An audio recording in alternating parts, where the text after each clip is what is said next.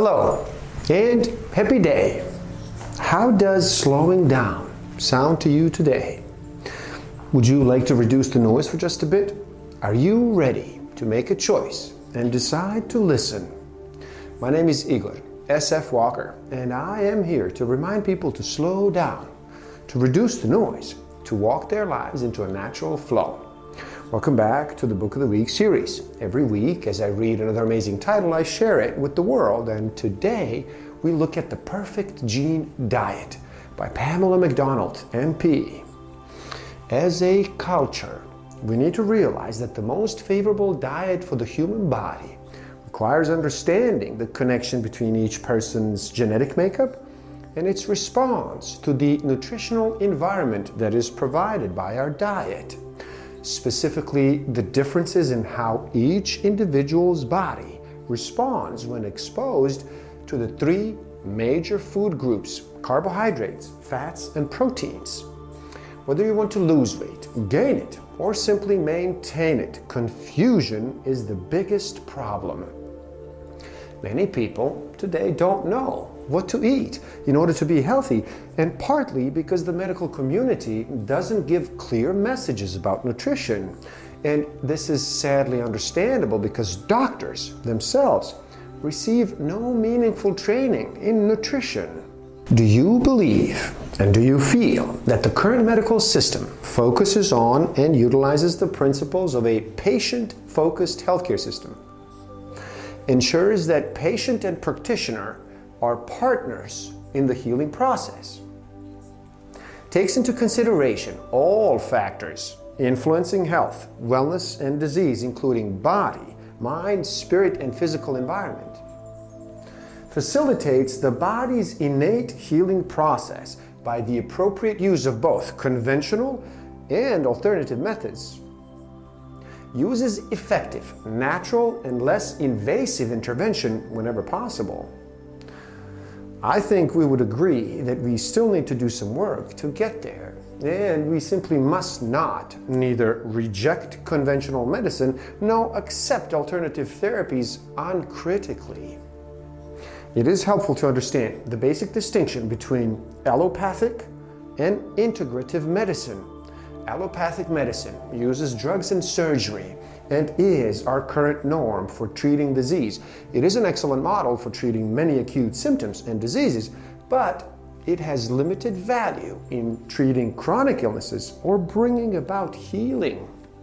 This means that as well as utilizing medication and surgery, we incorporate diet, exercise, botanical herbs, mind and body medicine, massage therapy, craniosacral therapy, stress reduction, prayer, meditation, and or guided imagery in treatment plans.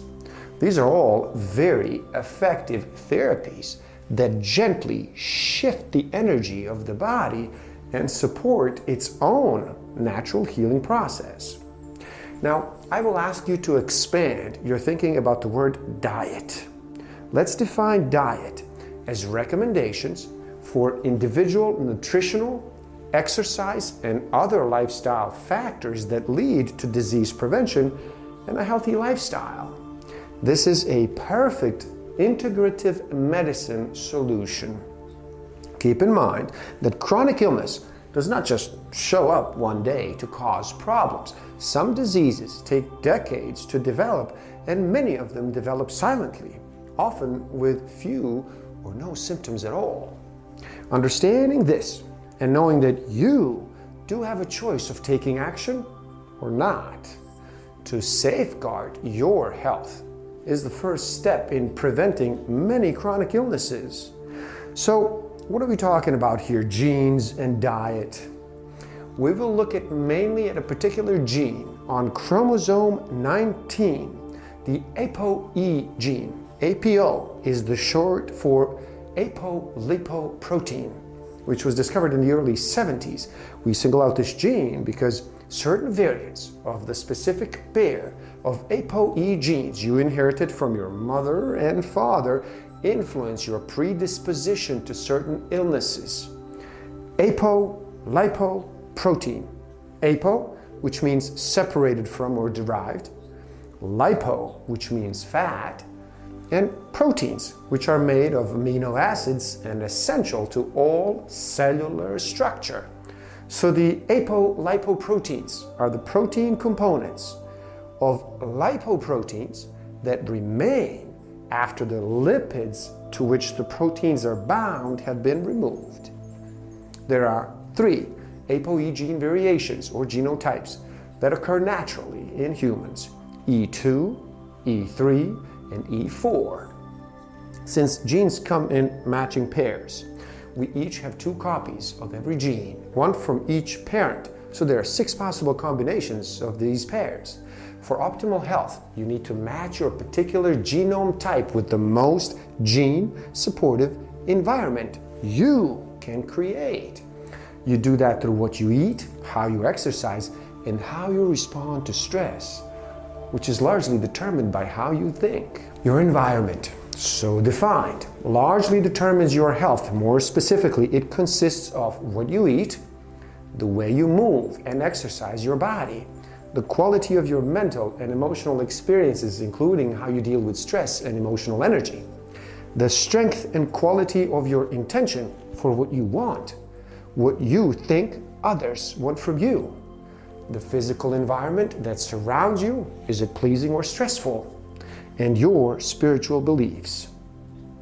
Caloric needs are individual, and everyone has a set calorie requirement per day to function well.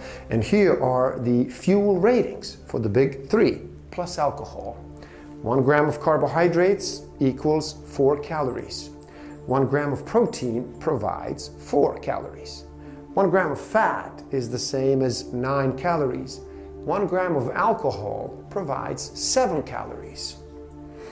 In addition to the proper amount of calories, it is important to divide calories amongst foods that are effective and beneficial to your body. It is very easy to overfeed your body by eating more than is necessary, and for maximum benefit, your caloric intake should be spread throughout the day in smaller meals. Use the principles of integrative medicine and take into the account the whole person, the body, the mind, emotions, spirit, environment, in lifestyle. Emphasize a supportive, caring, therapeutic relationship. Make use of all appropriate therapies, both conventional and alternative, and use culturally appropriate, natural, effective, and minimally invasive interventions whenever possible. Regular physical activity, greater self-awareness, relaxation and stress reduction practices, and spiritual practices. Improve your sleep patterns. This is all based on the program in Integrative Medicine, University of Arizona, School of Medicine. Now, let's look at a method that can support you in this process, known as the Stages of Change, developed by James Prochaska, PhD, and Carlo Di Clemente, PhD, in the late 1970s. It has become one of the most important approaches to behavioral change in the health field. Stage 1, pre-contemplation. Stage 2, contemplation. Stage 3, preparation. Stage 4, action. Stage 5, ongoing maintenance. Stage 6, relapse or termination. Identify your current stage. First, awareness level. Fight, flight, or freeze response. Second, awareness level. Spontaneous action response. Third awareness level. Calming awareness response. Fourth awareness level. Instinctive response. Fifth awareness level. Imaginary response. Sixth awareness level. Innovative response. Seventh awareness level. Spiritual response. Please help out. It is easy. Simply like this video so more people can enjoy it. Share it too and spread the word.